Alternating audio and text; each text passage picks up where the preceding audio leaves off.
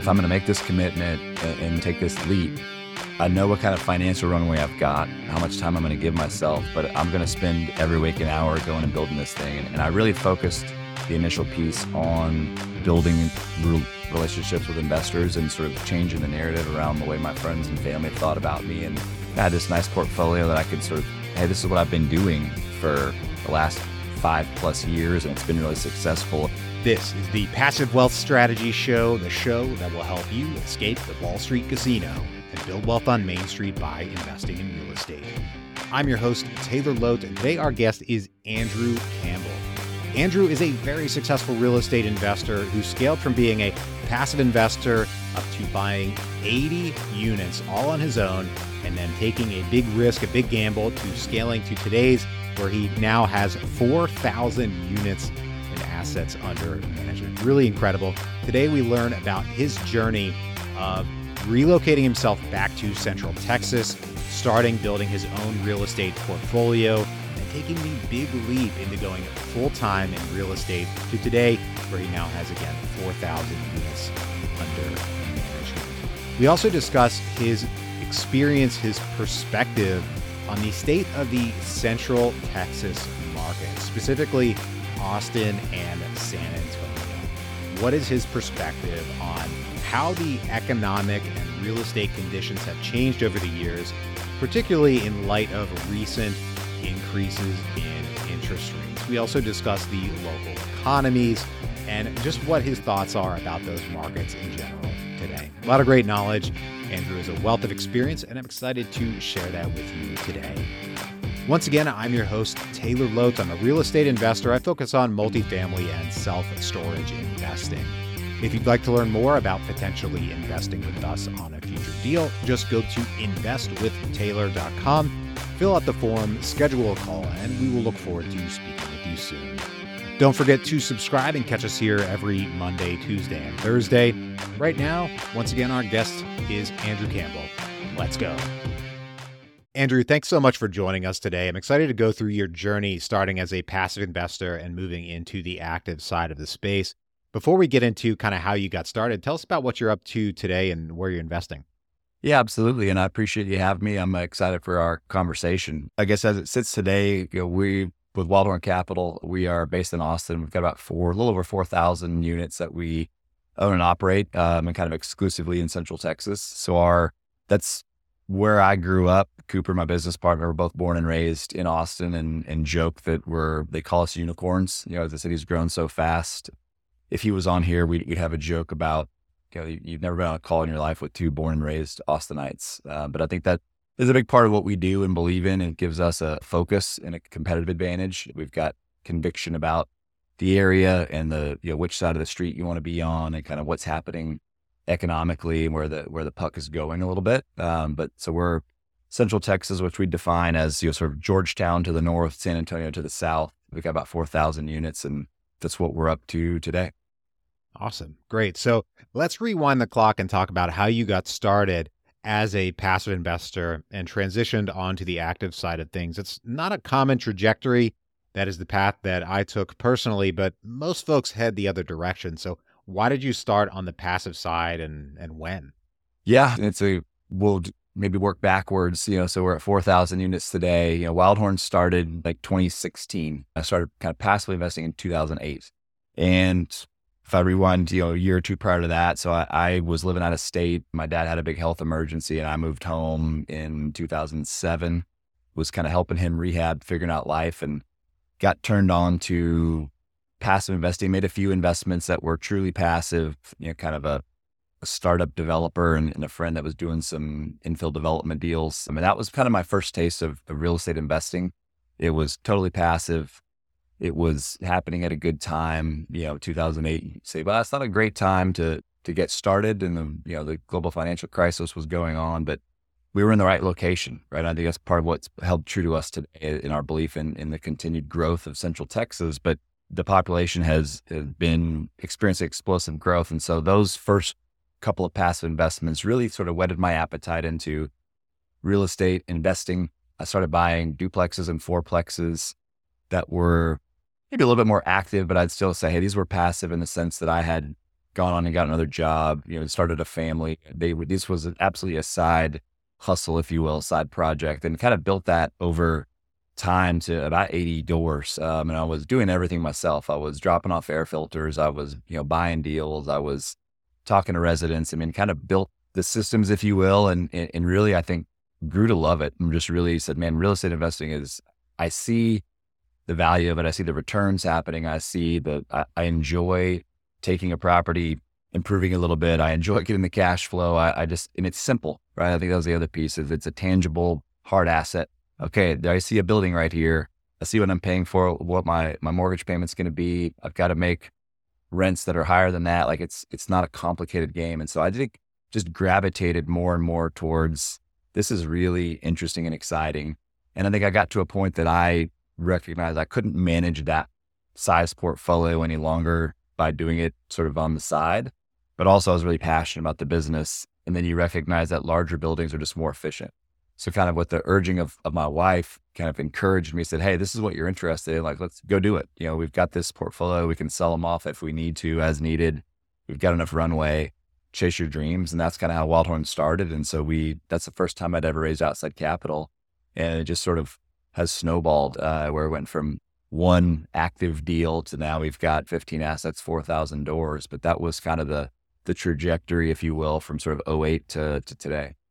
That's great. So you hit 80 doors, but decided to continue scaling the business. I think a lot of folks who manage to hit 80 doors maybe look in the mirror and think, can I just retire from my job and not have to work anymore? I might not want to go start a active real estate investing business. Why did you decide not to basically sail off into the sunset, living on passive cash flow from the 80 doors, rather scaling up your business and growing?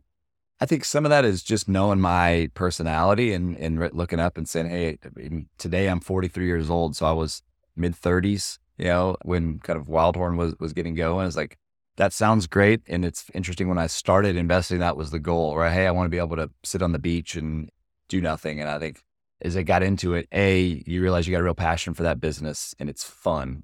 I legitimately have fun every day. I mean, every conversation you have is not fun. You deal with a lot of different issues, challenges, problems, but I wasn't going to be happy. And I'm not the personality type of person that just sitting around and being retired, if you will. That'd be great for a month. After that, I've got too much ADD, too much, I want to get going and build something. And so that was, I think, just a recognition on my own sort of personality and sort of what I wanted out of life. Wanted to keep active, wanted to be able to show my kids, hey, you got to go work, build something. It just was something, didn't really consider. I'd say within a few years of well before the 80 doors, but it's like, okay, I'm never going to stop.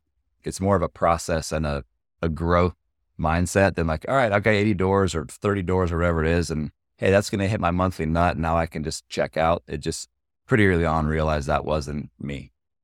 Interesting. Okay. So what did the day-to-day, week-to-week of owning 80 doors look like? You mentioned about you were dropping off air filters, things like that. Were you, taking all of your nights and weekends to find tenants and manage your properties? I mean, how much of a job really were those 80 doors?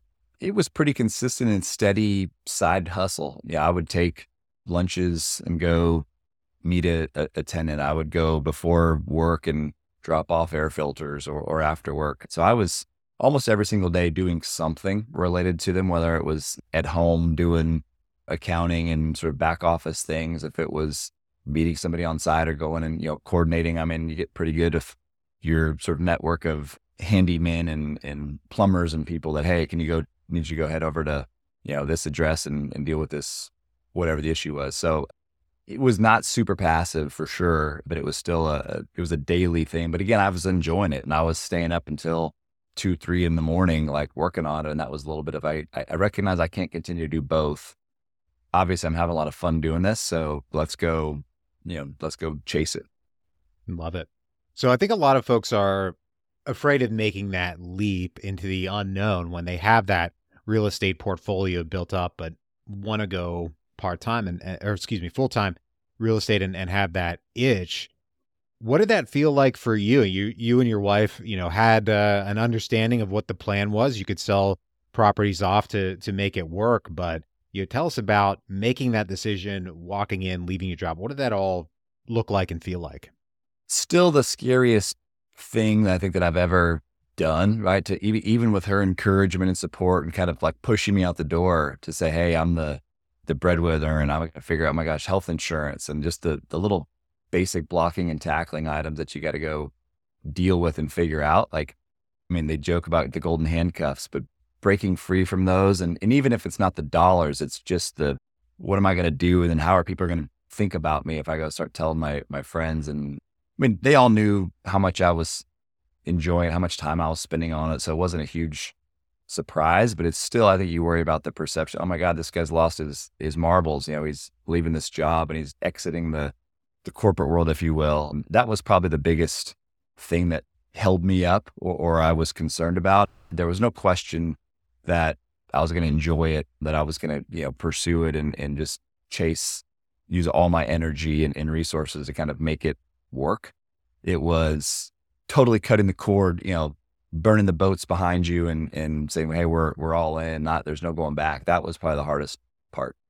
I can believe it. So how much of a roadmap did you have laid out in front of you in terms of, did you have like a deal under contract that you were going to close, or did you kind of just have an idea of what you were going to go look for? Just had an idea. I did not have a deal. I think it was, hey, if I'm going to make this commitment and this, take this leap, I know what kind of financial runway I've got, how much time I'm going to give myself, but I'm going to spend every waking hour going and building this thing. And I really focused the initial piece on building relationships with investors and sort of changing the narrative around the way my friends and family thought about me. And I had this nice portfolio that I could sort of, hey, this is what I've been doing for the last 5+ years, and it's been really successful. And now I'm just doing it on a little bit bigger scale, and I'm inviting you to participate with me. And so that was early on, just all of my time and energy. Like, I'm looking for deals for sure, but it was, you got to make sure you can perform on that deal. And the only way to do that is make sure you've got the ability to raise the capital. And so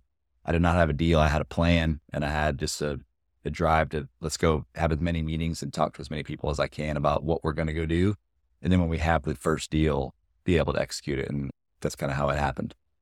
That's awesome. So that's tough to do. I think one of the things that stops a lot of us from getting started, or, kind of stops us in our tracks after we get started, because it kind of stinks so much, is just rejection, right? And that's business. You're going to experience rejection. Did you have any like big rejections in that time frame when you hadn't had the deal yet? You did have a track record that you could talk about, but not raising capital.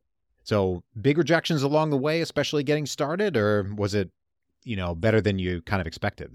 I mean, you certainly get called a rejection, or you just get people questioning and saying, hey, that's awesome. I'm super excited for you, make up an excuse about why they didn't want to invest. And at that point, I wouldn't even necessarily have an actionable deal, right? I'm just talking about, would you be interested if they're in a theoretical deal?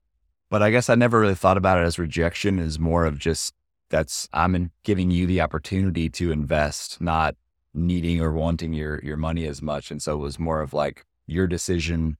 You're choosing not to make a good investment, in my opinion, but that's kind of on you, not on me. And maybe that's just, I don't know, irrational confidence or a way I just was, hey, I'm just plowing forward. I'm trying to have a bunch of meetings. I was super confident in what we were doing. I was super confident in what I had seen in the portfolio and in my own. I was super confident that the first deal we saw was going to be a good one. And again, it goes back to, because I was focusing on my home market. Like, I knew the areas, I knew the deals, I knew the streets, I knew the projections. So I never took it as getting turned down or, having somebody that just dashed my hopes.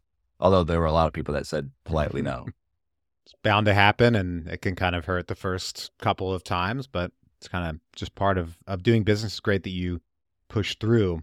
So now I'd like to transition a bit to talking about the market and what your observations have been. You've been investing in Central Texas for all this time now, well over a decade, and things have changed, right? Times have changed. We had big run up. Now we're in this increasing interest rate environment. So what are your thoughts about Central Texas, Austin, San Antonio over the rest of 2023, but also 2024, 2025, next couple of years? What do you see happening in those areas?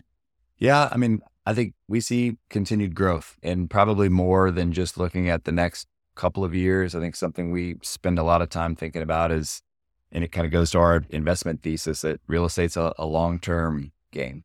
And we're not looking at it as, can we time the market right in the next 1, 2, 3 years? What do we believe are the fundamentals of the market? What is the prospects for continued job growth, continued population growth? Those are the things that are driving, residential housing, which is sort of our exclusive focus. So we're sort of looking at what's going to happen.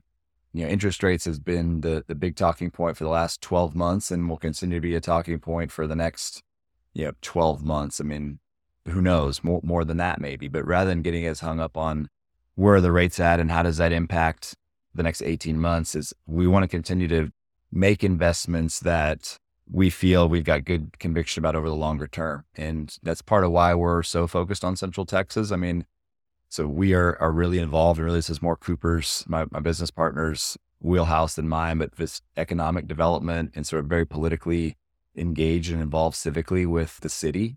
He's currently the chair of the Real Estate Council of Austin and spent a lot of time down at the Capitol during the state legislation and a lot of stuff at a local city level. But looking and tracking, who are the big next companies? We've had massive announcements over the last several years, the Teslas and the Samsungs and things of that scale. And then now you see all these sort of ripple effects of, hey, here's another 800 jobs that just showed up. That's a battery supplier, that I saw a headline last week that they're going into Kyle, suburb of Austin. So you see some of those ripple effects. You start looking at what the next big announcements could be, things like the Oracle announcement. I mean, all these, that they have these ripples. And so there is continued and projected to be further job growth. I think one of the stats that comes out a lot is Austin over the last 3 or 4, going back to really like 2000, has been sort of the last city to sort of have negative job growth in a recession, the first city to have positive job growth coming out of the recession. So tend to weather the storm better than other markets. The city's changed a lot, and we've certainly seen a lot of growth. And you talk about affordability is an issue, something that we are focused on a lot. In some ways that helps, our business in the rental housing space because it's harder to afford a home here.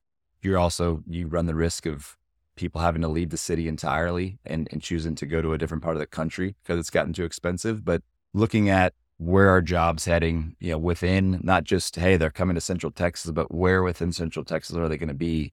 And being in tune with that has us feeling like, hey, it's going to continue to be a good place to be. And some of that goes back just to the thesis of being in residential housing, and people need a roof over their head. And we certainly have economic, interest rate headwinds at the moment, but every asset class has those. We don't have the systemic concerns that office does. Will people come back to the office? How much space does a company need? What do the floor plates look like? There's less of that concern in the residential multi-housing space. So that's something that I think helps us sleep at night. It's just slow and steady. And I think the continued growth for Central Texas projects to be slow and steady. I'm glad that you mentioned interest rates because in these more expensive markets like Austin, you still have a strong economy, but people are moving there. They want to buy houses. Interest rates have gone up, more than doubled for home mortgages since Fed started hiking rates last year. Have you seen that have a big impact on the, residential, the single family housing space? Has that bled over into multifamily in Austin specifically? I mean, what are you seeing in that market with the increases in rates? Well, I think it's maybe not as market specific, but as interest rates have risen just on the mortgage side, you've seen, it's obviously more expensive to get a mortgage. So your purchasing power has reduced some. With the inflow of population we've seen, though, you've got a lot of folks that are coming with means, coming from the coasts, in a lot of cases where their dollar goes a lot further. And so, it's a astronomical price, in local sense. And so they can't believe that neighborhood is now selling in that range. Somebody coming from the coast, it's like, oh, this is a bargain. And so that's continued to fuel it. But I think you've seen there's data coming out about how much, and again, this is not necessarily Central Texas, but someone that bought a house and, got a mortgage, 2 years ago is going to ride that thing a lot longer, and they're going to stay in that home 2, 3, 4, 5 years longer than they otherwise would have, or under normal circumstances. hey, it's time for me to get a bigger house, or I'm growing my family, I want to move, whatever it is. It's like, well, I'm going to make this work a little bit longer. And so you're seeing less inventory, less sales. I think most of the sales or majority of the sales are happening on, new construction homes. There's not as many trades because I got a really low interest rate. I'm going to take advantage of that. So that boosts the rental market as well, right? There's just less inventory, but people are still coming to the city. They're renting for a longer period of time while they, wait for a house to be built, or be patient looking for a housing option. So it kind of is supporting a little bit both ways. The affordability issue.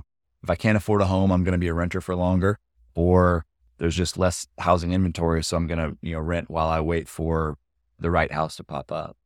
So living in the markets where you invest can have pretty big advantages. And the markets where you invest and where you live have a lot of out-of-state remote investors investing in those areas. What mistakes do you see those remote investors making when they come to your area and buy multifamily or other investment property in Austin or San Antonio that local investors, there's mistakes they just might not make?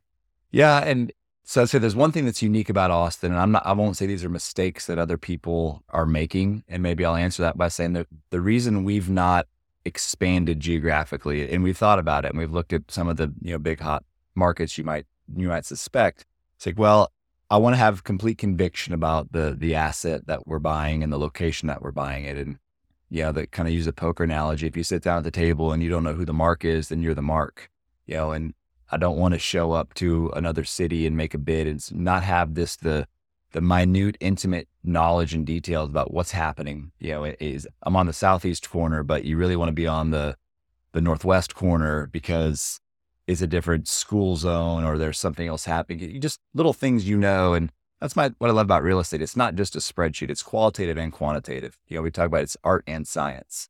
I think you can get the science, you can get the spreadsheet, and you can look at the numbers remotely. What's always terrified me and kept us really focused and rather than expanding is that art piece of it.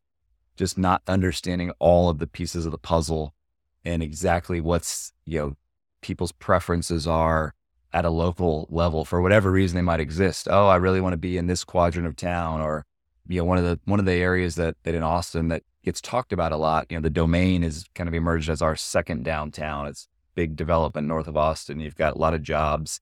There is an area that is 2 miles from the Domain that historically has been and continues to be a pretty rough pocket, but it's always in every OM. It's, we're on the doorstep of the Domain and it's, gentrifying, transitioning, it's value add, ripe with opportunity. And I firmly believe it's not. Like, it hasn't turned. It's not, yes, on a map, it's right here. And scientifically it says, look at the rents you're getting right here, but it hasn't turned. I don't believe it's going to. And that's what terrifies me in other markets, that you can fall in love with that. So I'm on the doorstep of this massive job center, this whatever it is, but not knowing exactly or having the conviction that it's in the history of, well, here's why that hasn't happened and why I don't think it will happen, is what's kept us from looking outside. And that would scare me about coming into a new market, is just some of the local intimate knowledge that you need block by block. It's a great point. That makes a lot of sense. It's the unknown unknowns. And I think it ultimately boils down to really understanding the importance of our tenants' experiences, not just the experience of living in our properties, but their experiences of living in the market or the submarket where we invest, their experiences of trying to find work and jobs in the markets where we invest. And if we don't truly understand what it's like to be a tenant in that area, what options they have, where they might want to work, all those other things, that can be a formula for making mistakes in the locations and submarkets where we could invest, where the local guy who knows the market intimately is not going to be fooled by that OM. But coming from the outside, if we don't understand the path of progress and the direction it's going versus not going, we can make some pretty big mistakes in that way. So appreciate what you had to say there and your judicious nature, the way in which you put that point. Right now, we're going to take a quick break for our sponsor. All right, Andrew, I've got 3 questions I ask every guest on the show.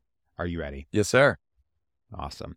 First one, we're changing these up a little bit from the past, so I hope the listeners who've stuck around for a while will enjoy this. So we're going to start with first one. What is the best deal you've ever done?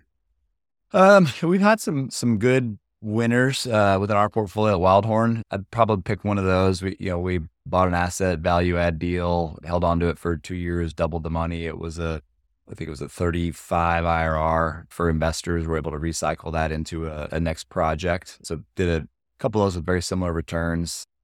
It's funny, in my personal portfolio, I never was tracking metrics like IRR. It was just, so it's tough to say like how I would compare those returns in some of these early duplexes versus some of the larger projects we've done. But I had some really good ones early on in the personal side as well.